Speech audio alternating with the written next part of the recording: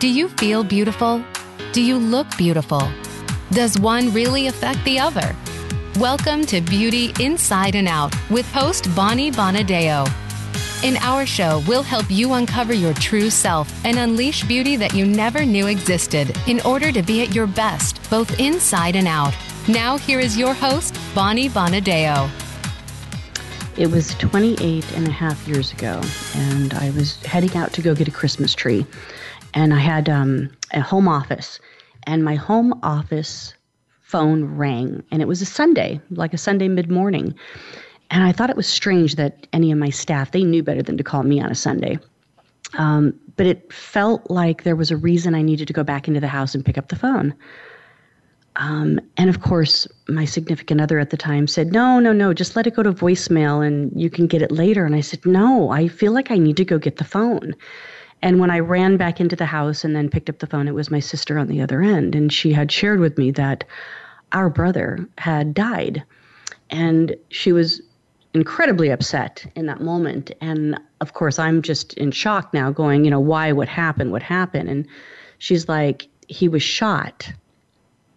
And, of course, the first thing you think is, somebody shot him, of course. And I said, who shot him? And she says, no, he shot himself. And I remember dropping to my knees in that moment and thinking, what? How could this possibly happen? He was 22 years old. He was at that point in his life where he was transitioning from, kind of deciding to, what to do, finish school, go back into college, get a job, move to California. I mean, whatever those things were, it's kind of, it's that awkward age, I think, for a lot of us where we aren't the kid anymore, but we're just kind of coming into that adulthood.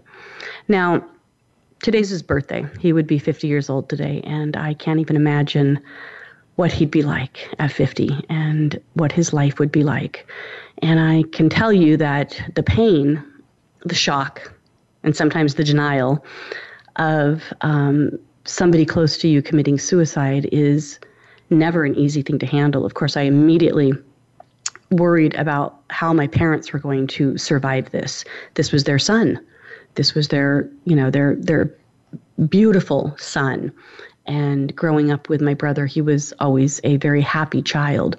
And there were no signs. And of course, there was no note and there was no significant event that happened recently that we knew of that would indicate that he was on the brink of wanting to die.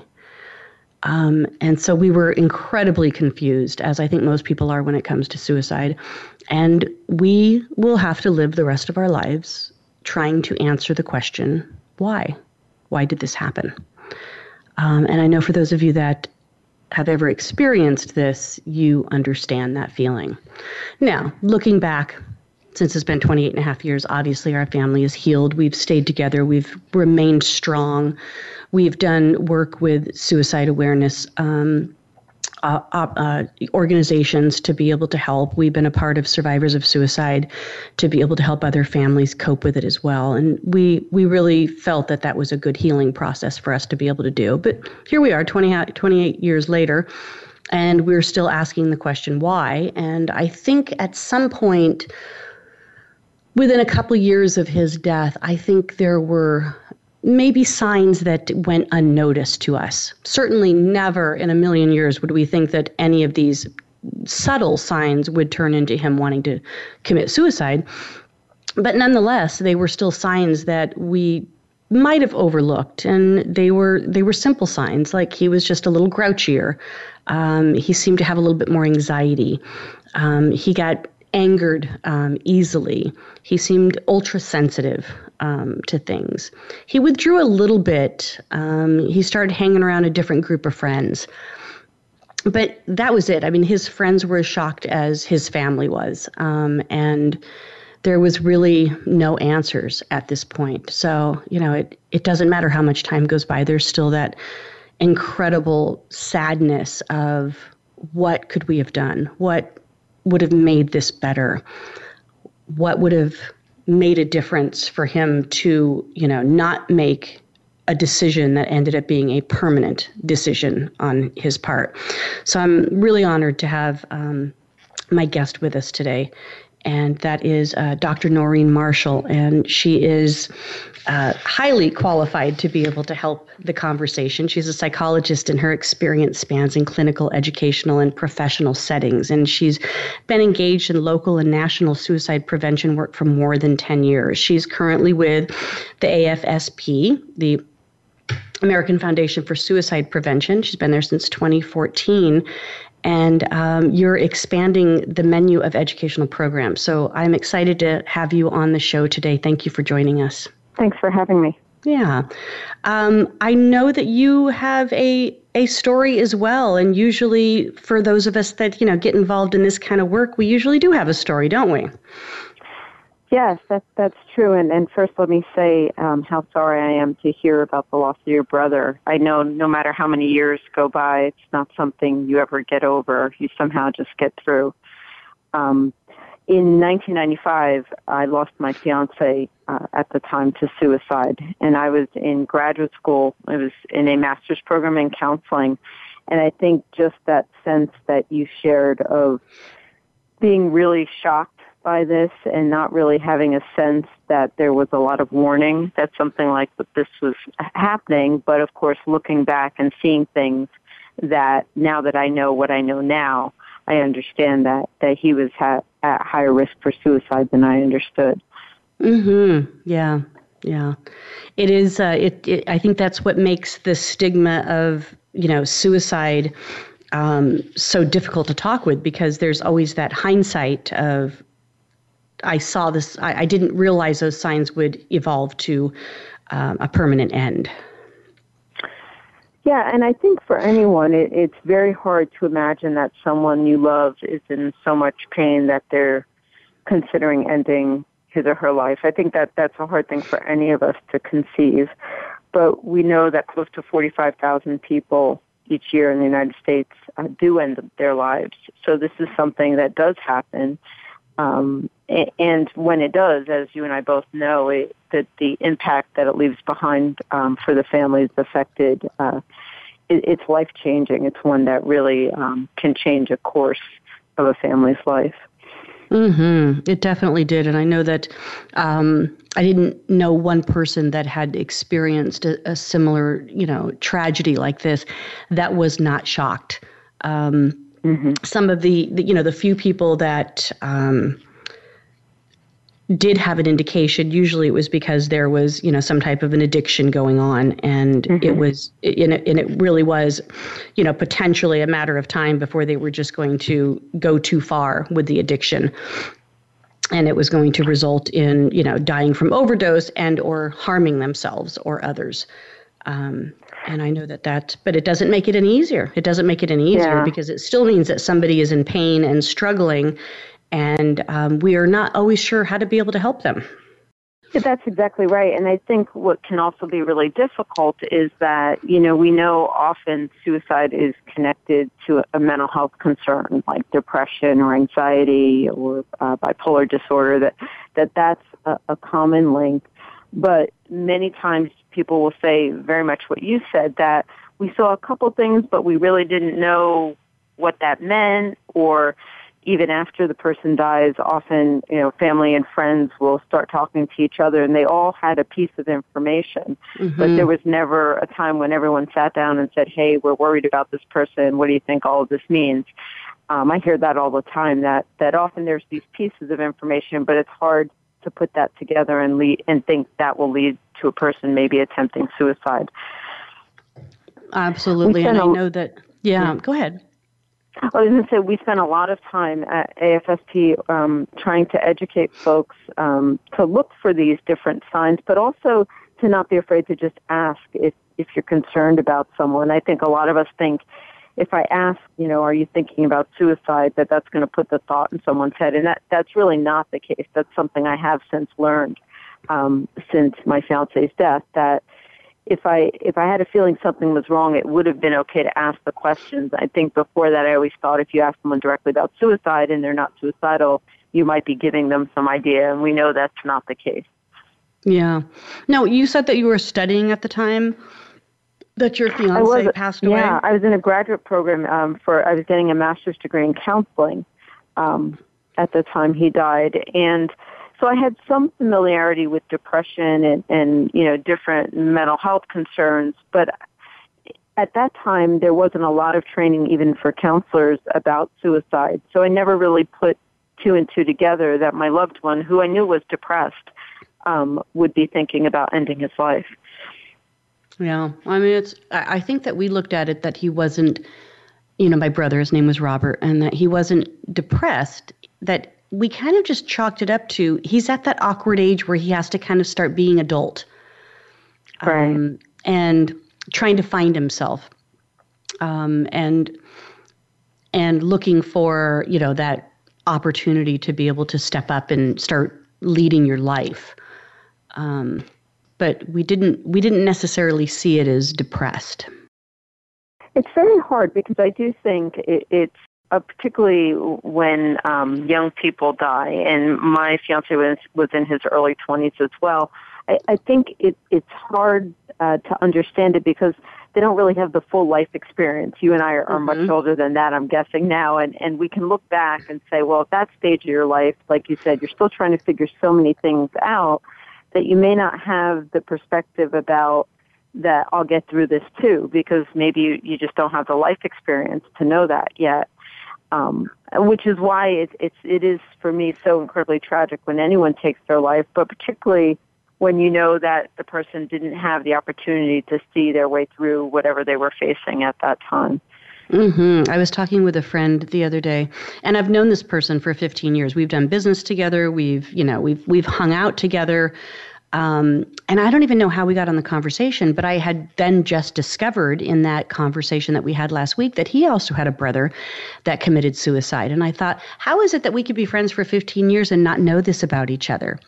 And it just kind of, it goes back to that stigma of we're not talking about it enough, and we're not maybe sharing the story enough so that people can relate to it and then have an understanding of the impact that it has if it's not talked about. Absolutely. And suicide is really complex. So I think there's also this piece that when people do not fully understand why something happens, there's this tendency to think if it happened to you, it can happen to me, without really understanding how suicide happens or what could contribute to someone being at risk for suicide. I think many people just shy away from the conversation. I know I had similar stories myself where people I had known had never shared with me that they had a suicide in their family until after my fiance died. And I thought, we saw each other every day or every couple of weeks. And how did I not know this was true for you as well? Yeah, it's true. It is one of those difficult things to talk about. And I think there's still some form of embarrassment by it because we think we should have done something. So those of us that have survived it, we should have done something. And or we don't want to look at it as, there's mental issues in my family. So I think there is a bit of embarrassment around it for a lot of people. Yeah, and I do think that's one way that suicide deaths are so different from other types of deaths. If your brother had died from an illness or, had a heart attack or an accident, we wouldn't have that same sense of, I should have done something different. And we probably also wouldn't, worry about ourselves in the same way. That where I think when someone dies by suicide, it raises other questions.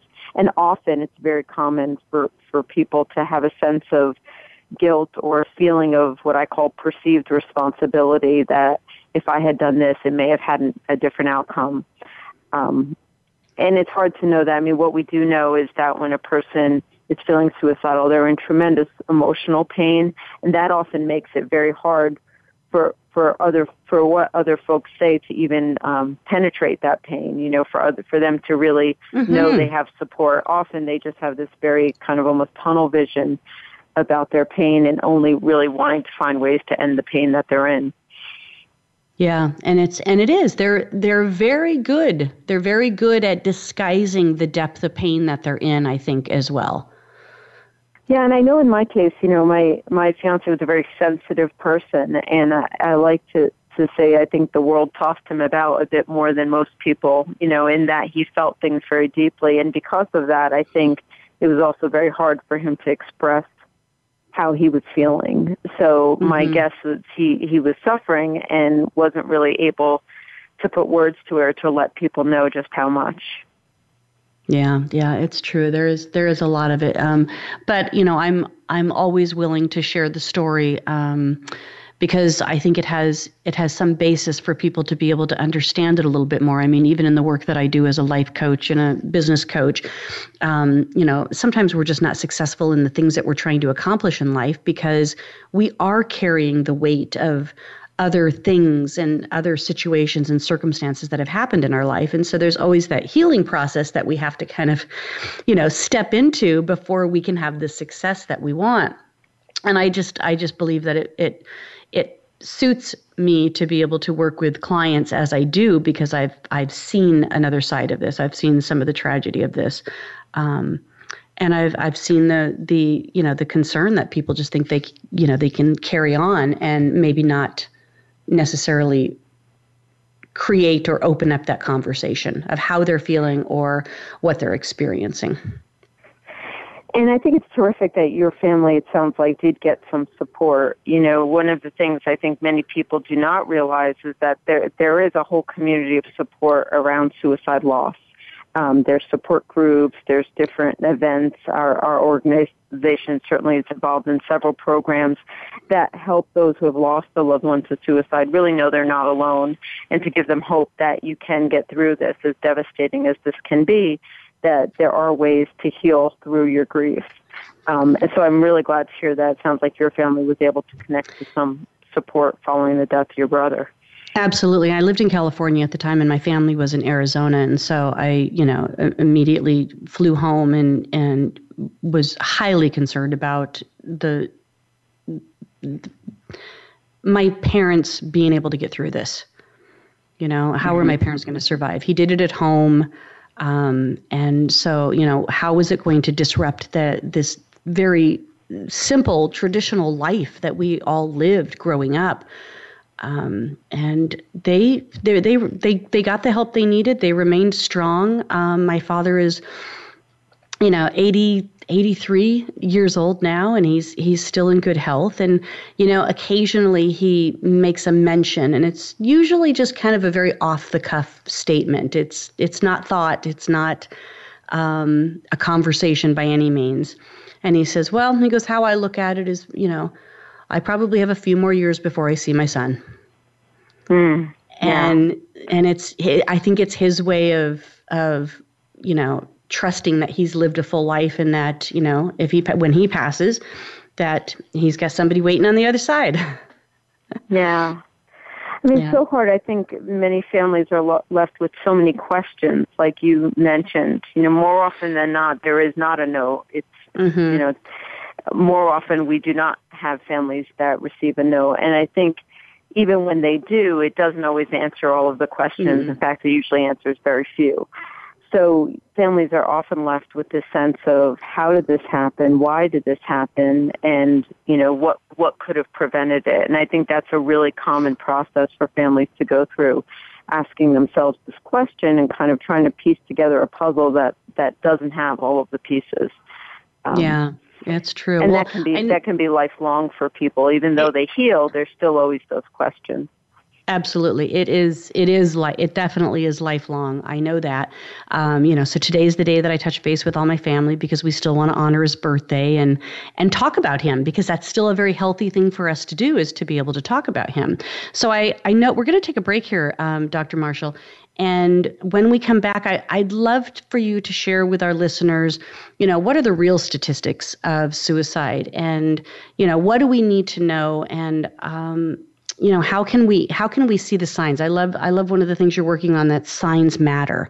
I really want you to share all of the details in regards to that. And just before we do go to break here, I did write this poem for my brother when he was right after he died. And it goes, he was only 22. He had everything to live for and nothing to lose. If he'd made it to 23, would he be one day wiser and maybe free? And that's Beautiful. What we're left with. Yeah. So we're going to take a break right now. And when we come back, we're going to find out more about how to be able to be more aware and also how to be more preventive to suicide so that no one else has to experience sometimes the loss of a family member or a loved one.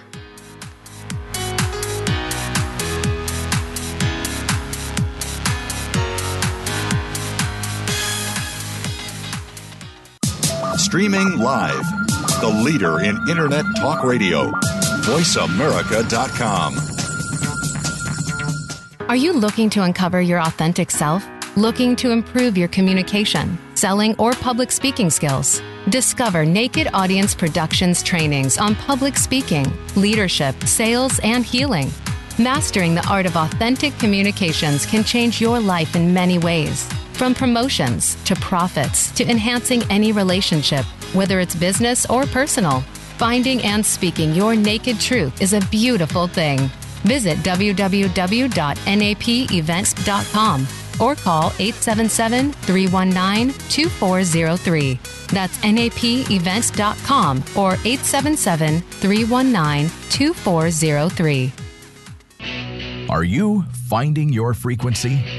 It can be described as that space between failure and success. It's the future of digital media. It's finding your voice. It's engaging topics, content, and ideas. Jeff and Ryan discuss the digital media space and all of its aspects. It's about making the mistakes, taking the chances, summoning the intestinal fortitude to step out of your comfort zone, and discovering what you can accomplish when you decide to try, decide to learn, decide that you have something to say, and find your frequency.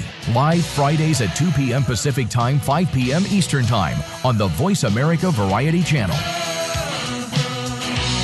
Become our friend on Facebook. Post your thoughts about our shows and network on our timeline. Visit Facebook.com/Voice America.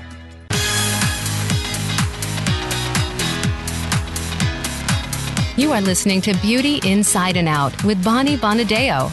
If you have a question or comment about our show, please send an email to bonnie@bonniebonadeo.com. That's bonnie@bonniebonadeo.com. Now back to Beauty Inside and Out. Welcome back, everybody. Yep, it's Beauty Inside and Out, and we are talking about the inside and sometimes why we don't feel beautiful and being able to look at why we matter. And I know that can be a struggle for some people that are facing depression or have had something happen in their lives that they don't feel like they can heal or overcome. But there are ways to be able to, fight back is what we say. So my guest today is Dr. Doreen Marshall. She's the Vice President of Programs for the American Foundation for Suicide Prevention. AFSP.org is how you can find them. And, you're leading new initiatives to be able to develop programs that have suffered with suicidal thinking and suicidal attempts. And all of those I can see as very different areas, because once people attempt and succeed at suicide, then there's not much more we can do other than train other people to recognize the signs and everything. So I love that you're fostering partnerships with mental health organizations and training people across the country on mental health first aid, which I like the way that's phrased, and that you're overseeing a new development of a new program called Signs Matter. And I want to hear about this. But first, will you share with us some of the hard facts that we probably need to know based on suicide? Yeah. So as I mentioned, roughly 45,000 people last year took their lives in the United States. And of that group of people, those are people who died by suicide, but we know that over 1 million, and estimates are around 1.2 million attempted suicide last year. So it's not only the deaths, although those are obviously devastating to families, but many families are affected by individuals who have made suicide attempts, and clearly many more than that struggle with suicidal thoughts or feelings. So I think it's a much bigger concern than people may be aware, and chances are, if you're listening to this program, you probably know someone who has struggled with either suicidal thoughts or feelings, or may have even made a suicide attempt. That wouldn't be an uncommon experience to know someone who has been affected by suicide. Mm-hmm. And it seems to be on the rise. And, for a lot of reasons, we're very tapped in. They're making claims now that, social media is affecting the mental health of our younger generation. We know that firearms accounts for a high percentage of successes of suicide, and that it's white males are accounted for 7 out of the 10. Yeah. Yeah. So suicide doesn't discriminate, meaning folks across all races and all ethnicities, ages, can be affected by suicide. But particularly in the United States, we tend to lose our older adults, particularly males, and our middle-aged white males are the groups that account for most of the suicides. And as you mentioned, on average nationally, it's about 51% of all suicide deaths are by firearm, which also tells us something about how people are ending their lives.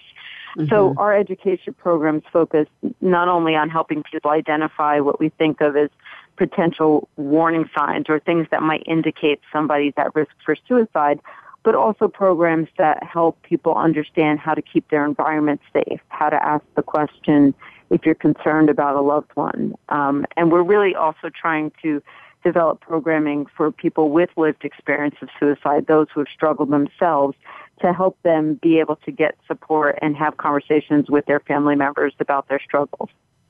Mm-hmm. And it's really, I'm a big fan of saying you got to speak your truth.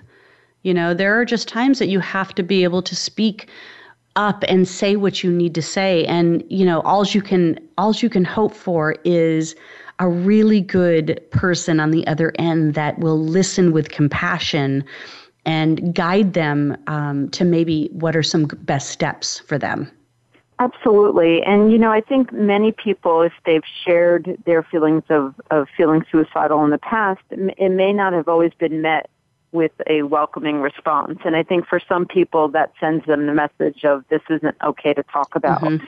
So we really try and work with individuals and with families to help them see that it's important to not only respond with support, but then also help that person get the help that they need.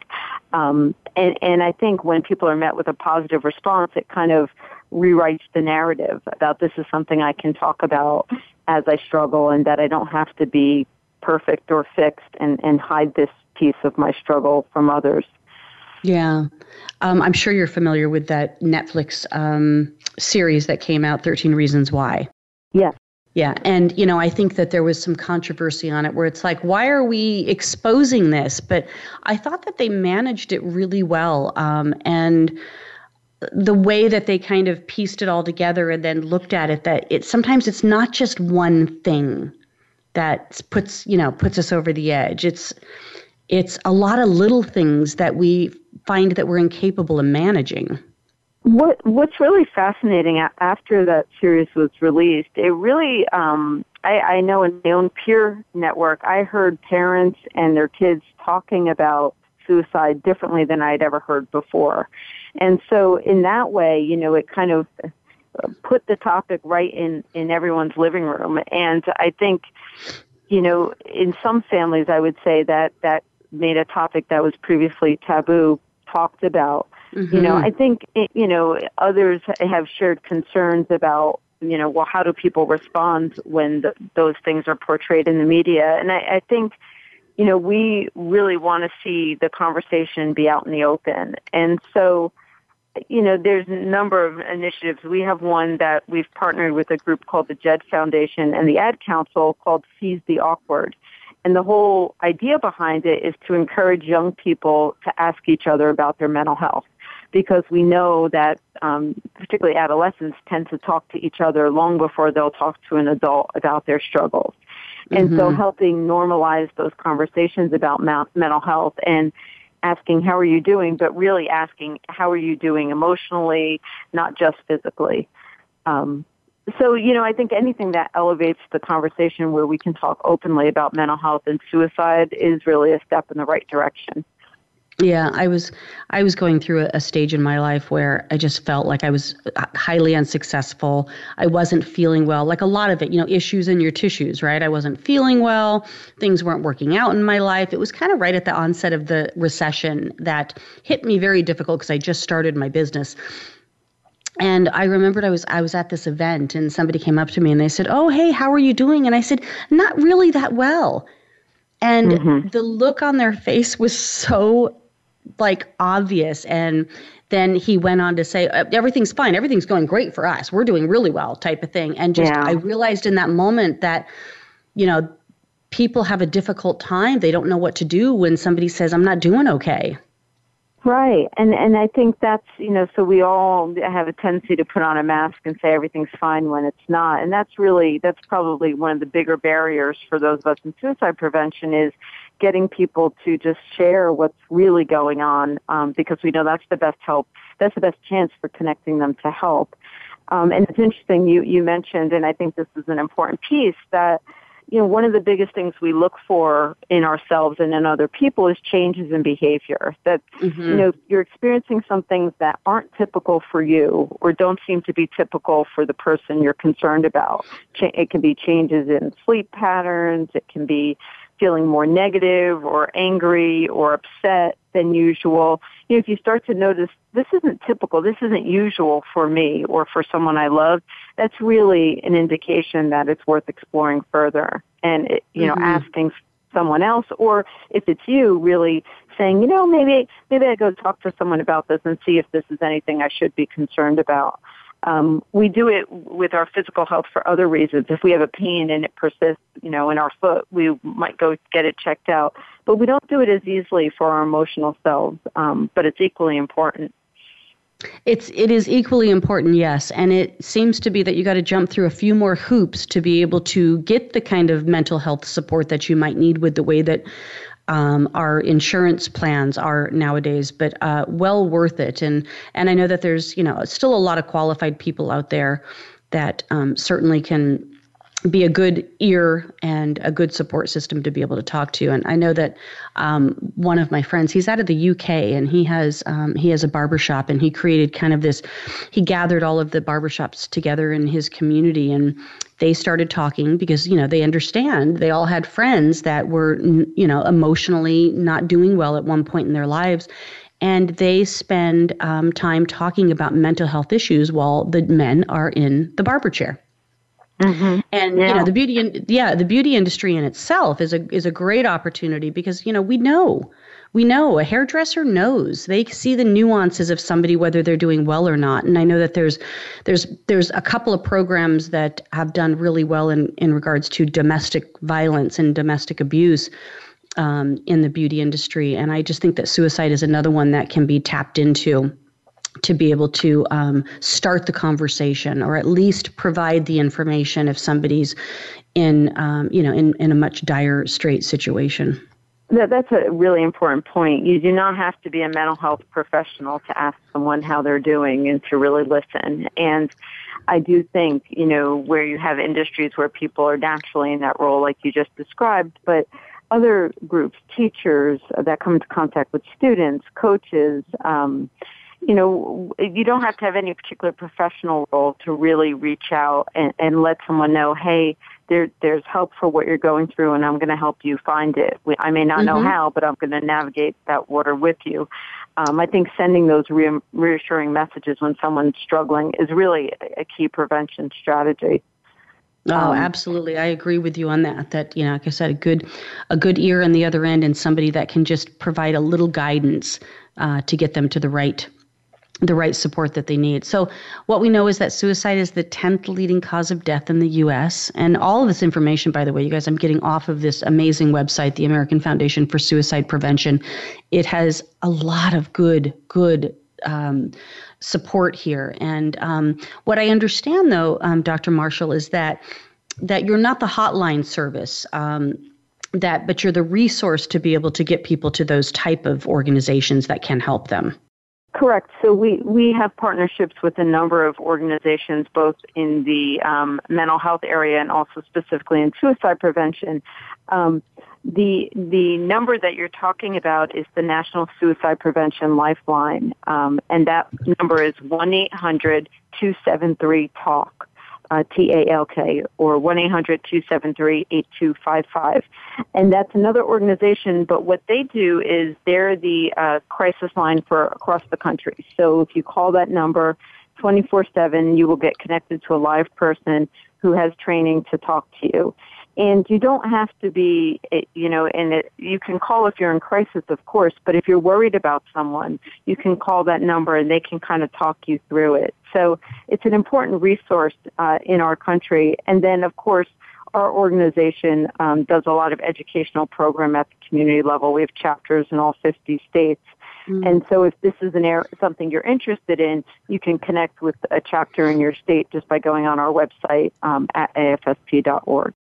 Yeah, and I know that a lot of people, they're well trained in this conversation with people that might be in crisis, or they know somebody that's in crisis, because I've spent some time with some suicide hotline organizations to be able to have an understanding of how are they guiding people, how are they directing them. But there has to be some outreach, and I know that suicide is getting a little bit younger, and we hear these stories on the news stations, like some younger person in their teens was bullied and then they ended up committing suicide. And so we know that there's some factors there. What else can you share with us in regards to that?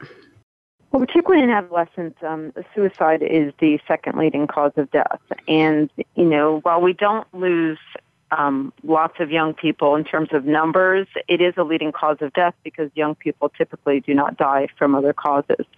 As I mentioned, suicide is pretty complex and there's no one factor. But what we do know is that adolescence is a time when, bodies are changing. They're also getting used to kind of the importance of their own individual identity versus peer groups. I mean, there's so many things that are going on, but it's also a time when people might experience their first depressive episode or their first panic attack. And so you have kind of all these factors kind of coming together. And so we spend a lot of time in our organization also training parents, what to look for and when does something seem more than just sadness in your teenager. We actually have an education program called More Than Sad, and that's the idea behind it, is how do you know when this is something more than a typical emotional reaction that you might have in adolescence? How do we know when to probe deeper or when to pay more attention? And a lot of it is really looking for those changes in behavior that I mentioned earlier. Some other ones might be a change in substance use. So in adolescence, if you have a teenager who never used substances and suddenly is, that would be something to pay attention to. But it's also something to pay attention to in adult life if use patterns change dramatically. Sleep patterns, feeling kind of intense feelings of anger. If those things start to manifest more often and that's a change for a person, we tend to say this is a time to probe further. And if you don't know if this is something to pay attention to, you can always take the person to their primary care doctor or to a mental health professional and have them do an assessment. Worst thing that's going to happen is you're going to find out this wasn't something that you had to worry about. But if it was, then at least you have a professional on hand to help. Absolutely. So just before we take this, our next break here, there's the National Suicide Prevention Lifeline, and that's 1-800-273-TALK.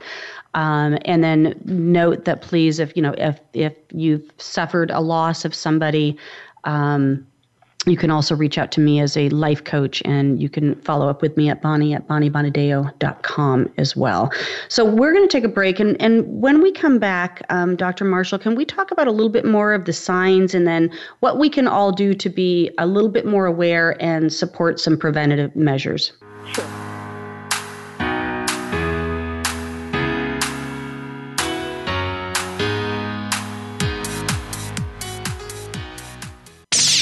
The Internet's #1 talk station. #1 talk station. VoiceAmerica.com. Are you looking to uncover your authentic self? Looking to improve your communication, selling, or public speaking skills? Discover Naked Audience Productions trainings on public speaking, leadership, sales, and healing. Mastering the art of authentic communications can change your life in many ways. From promotions to profits to enhancing any relationship, whether it's business or personal, finding and speaking your naked truth is a beautiful thing. Visit www.napevents.com or call 877-319-2403. That's napevents.com or 877-319-2403. Our humanity is a thing we take for granted, but it takes many forms, and it requires much of us to fully express it. Listen to On Living, the Trauma and Beauty of Being Human, with host Dr. Leanne Nguyen. This program will explore topics about survival, fulfillment, hope, connection, being fully alive to ourselves and to others. Guests or people whose life experience inspires us to reflect on these questions. Tune into On Living, broadcasting live every Thursday at 11 a.m. Eastern Time, 8 a.m. Pacific Time on Voice America Variety. Where can you learn about EasywayPromotions.com's social media marketing, brand positioning, and more? Easy Talk Live. Where can you get tuned into celebrities in the business world? Easy Talk Live. Where can you learn about entrepreneur-tainment? Easy Talk Live. Every week, host Eric E.Z. Zuli and his celebrity friends talk about global causes, offer tips and tricks that you can use right now on social media, and give you the chance to promote your projects on Easy Talk Live. Every Saturday at 1 p.m. Pacific Time, 4 p.m. Eastern Time on the Voice America Variety Channel. Think you've seen everything there is to see in online television? Let us surprise you. Visit voiceamerica.tv today for sports, health, business, and more on demand 24/7.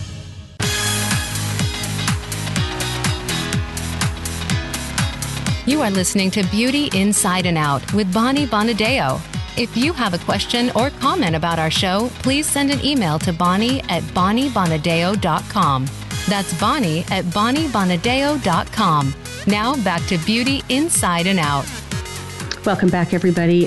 We're talking about suicide. Not an easy topic to be able to share on Beauty Inside and Out, but I really feel as though it's a relative topic to be able to talk about, and not just because I had a personal story with my brother passing away, and then, of course, my guest today, Dr. Doreen Marshall. She's the VP of Programs at AFSP, and she also had somebody that was close to her fiance, commit suicide. And so what we've shared up to this point is that there are signs, and I know one of the programs that you're working at is Signs Matter. And can we shed some light on what we should be looking for, and certainly this intersection of social media playing a role in it?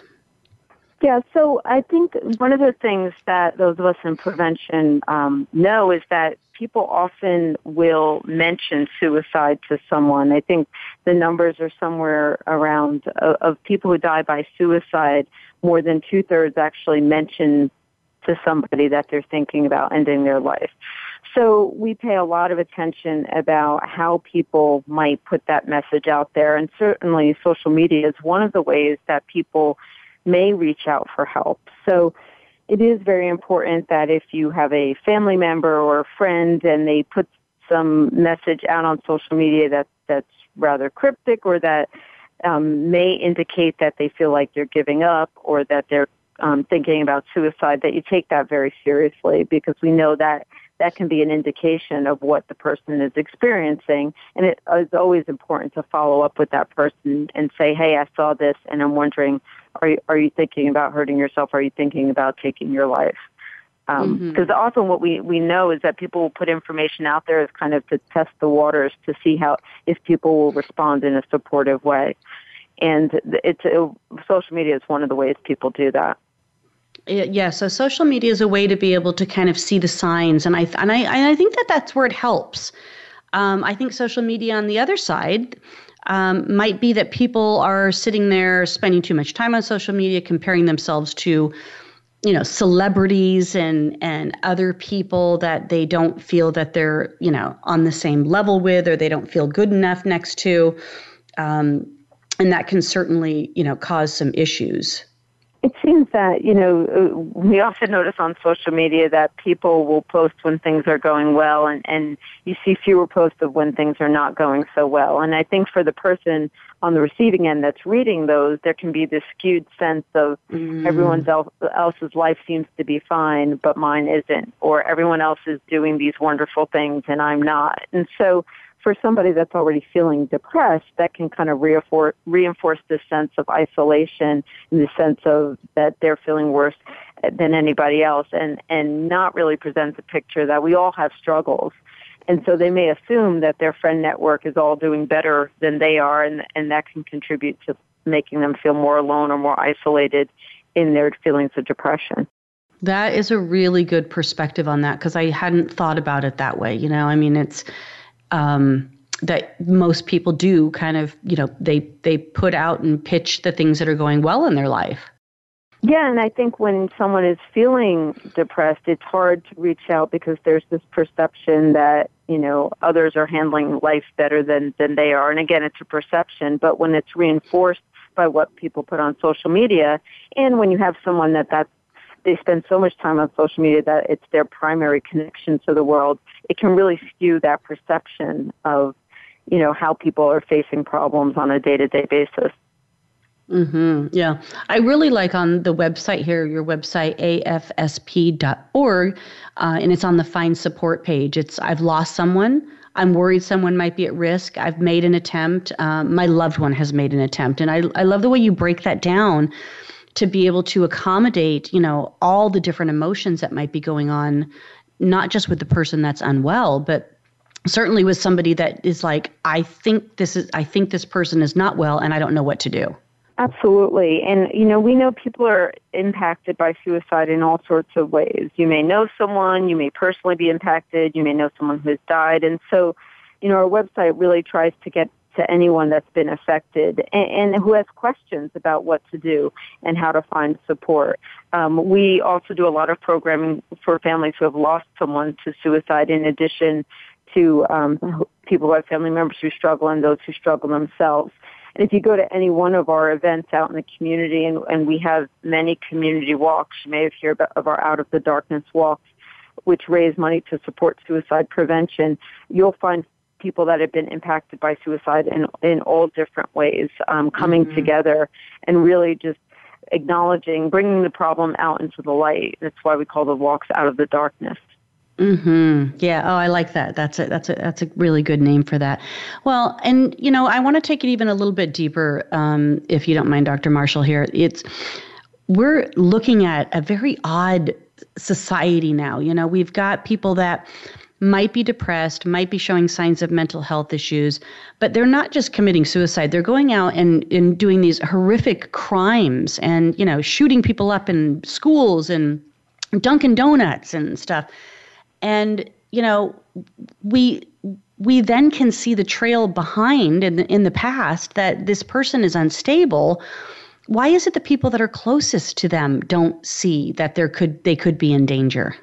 Well, that's a really good question. And let me start by saying that the vast majority of people who are suicidal are not a danger to anyone but themselves. You mentioned a few of the instances where there had been a murder-suicide, for example, and the vast majority of suicides are not murder-suicides. So I want to start by saying that.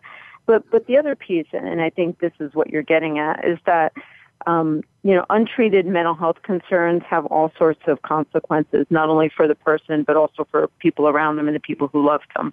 And so one of the things we emphasize is just the importance of treating mental health concerns early in life and not letting it go or waiting to see if it works out. And I think often, both with some of the instances you mentioned, but also with many suicide deaths, you will hear family members say, well, we noticed something, but we didn't really think it was too much. I mean, you and I both said that about our own experiences.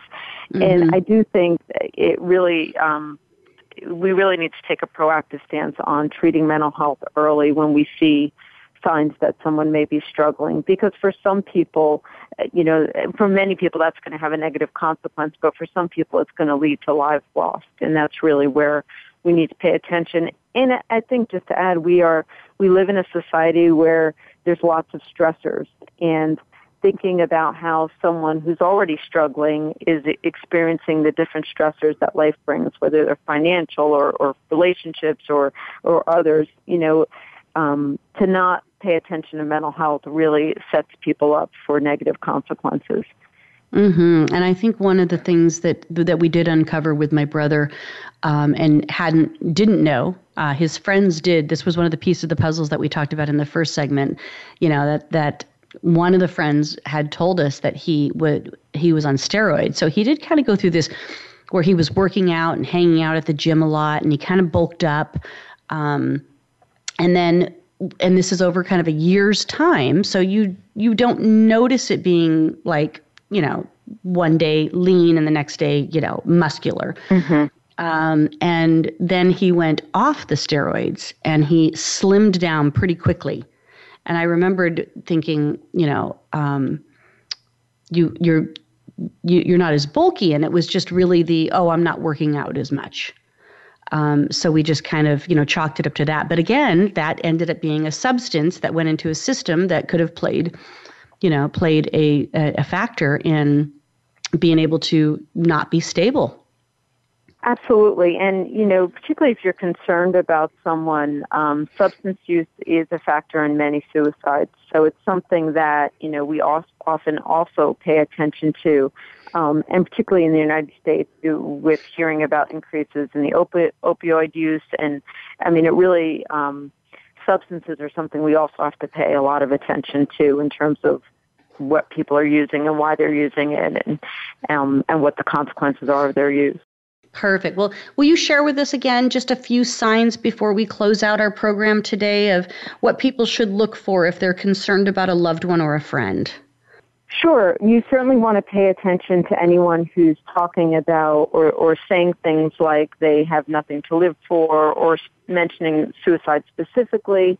You want to listen for those kinds of statements. You want to look for changes in behavior, so changes in sleeping, eating patterns, isolating or withdrawing from others, changes in kind of emotional expression where you're someone who's normally pretty even-tempered might suddenly be lashing out, or someone who's normally not very sad suddenly seems to be sad more often than not. So those changes in behaviors, changes in ways people express themselves, and certainly someone who seems like they might be depressed or using substances, these are all reasons to reach out and ask the question directly. You're not going to put any thought in someone's head or harm them if you ask them, are you having thoughts of suicide? Okay, so just to be that blatant with it. Absolutely. I often phrase it, I noticed you're going through a tough time, and sometimes when people are going through a tough time, they may have thoughts they just want to end it all. Have you ever had those kind of thoughts? Have you ever thought about suicide? Just kind of easy, and also helping the person understand that when under stress, sometimes people do feel that way, but that doesn't necessarily mean they will take their lives. It's an opportunity to get help and to treat what they're going through.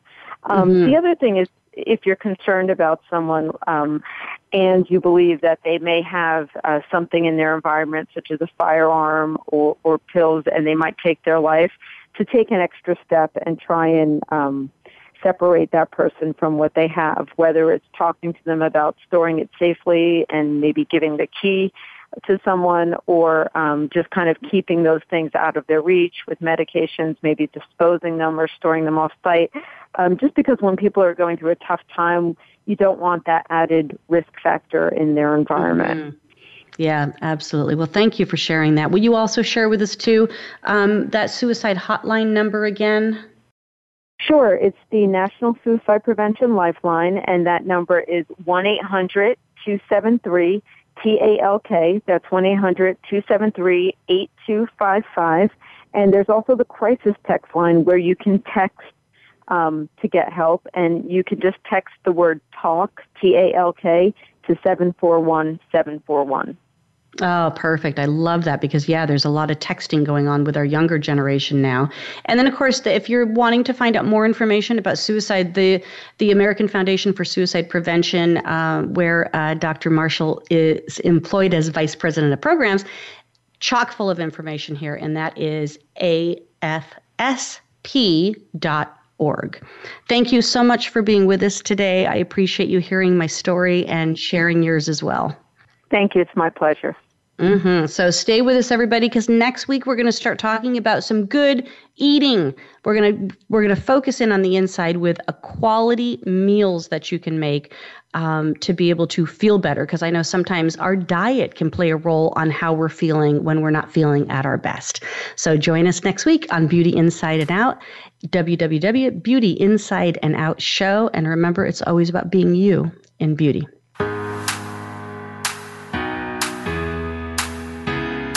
Thank you for listening to Beauty Inside and Out. Please join your host, Bonnie Bonadeo, again next Thursday afternoon at 5 p.m. Eastern Time, 2 p.m. Pacific Time on the Voice America Variety Channel. Have a great week.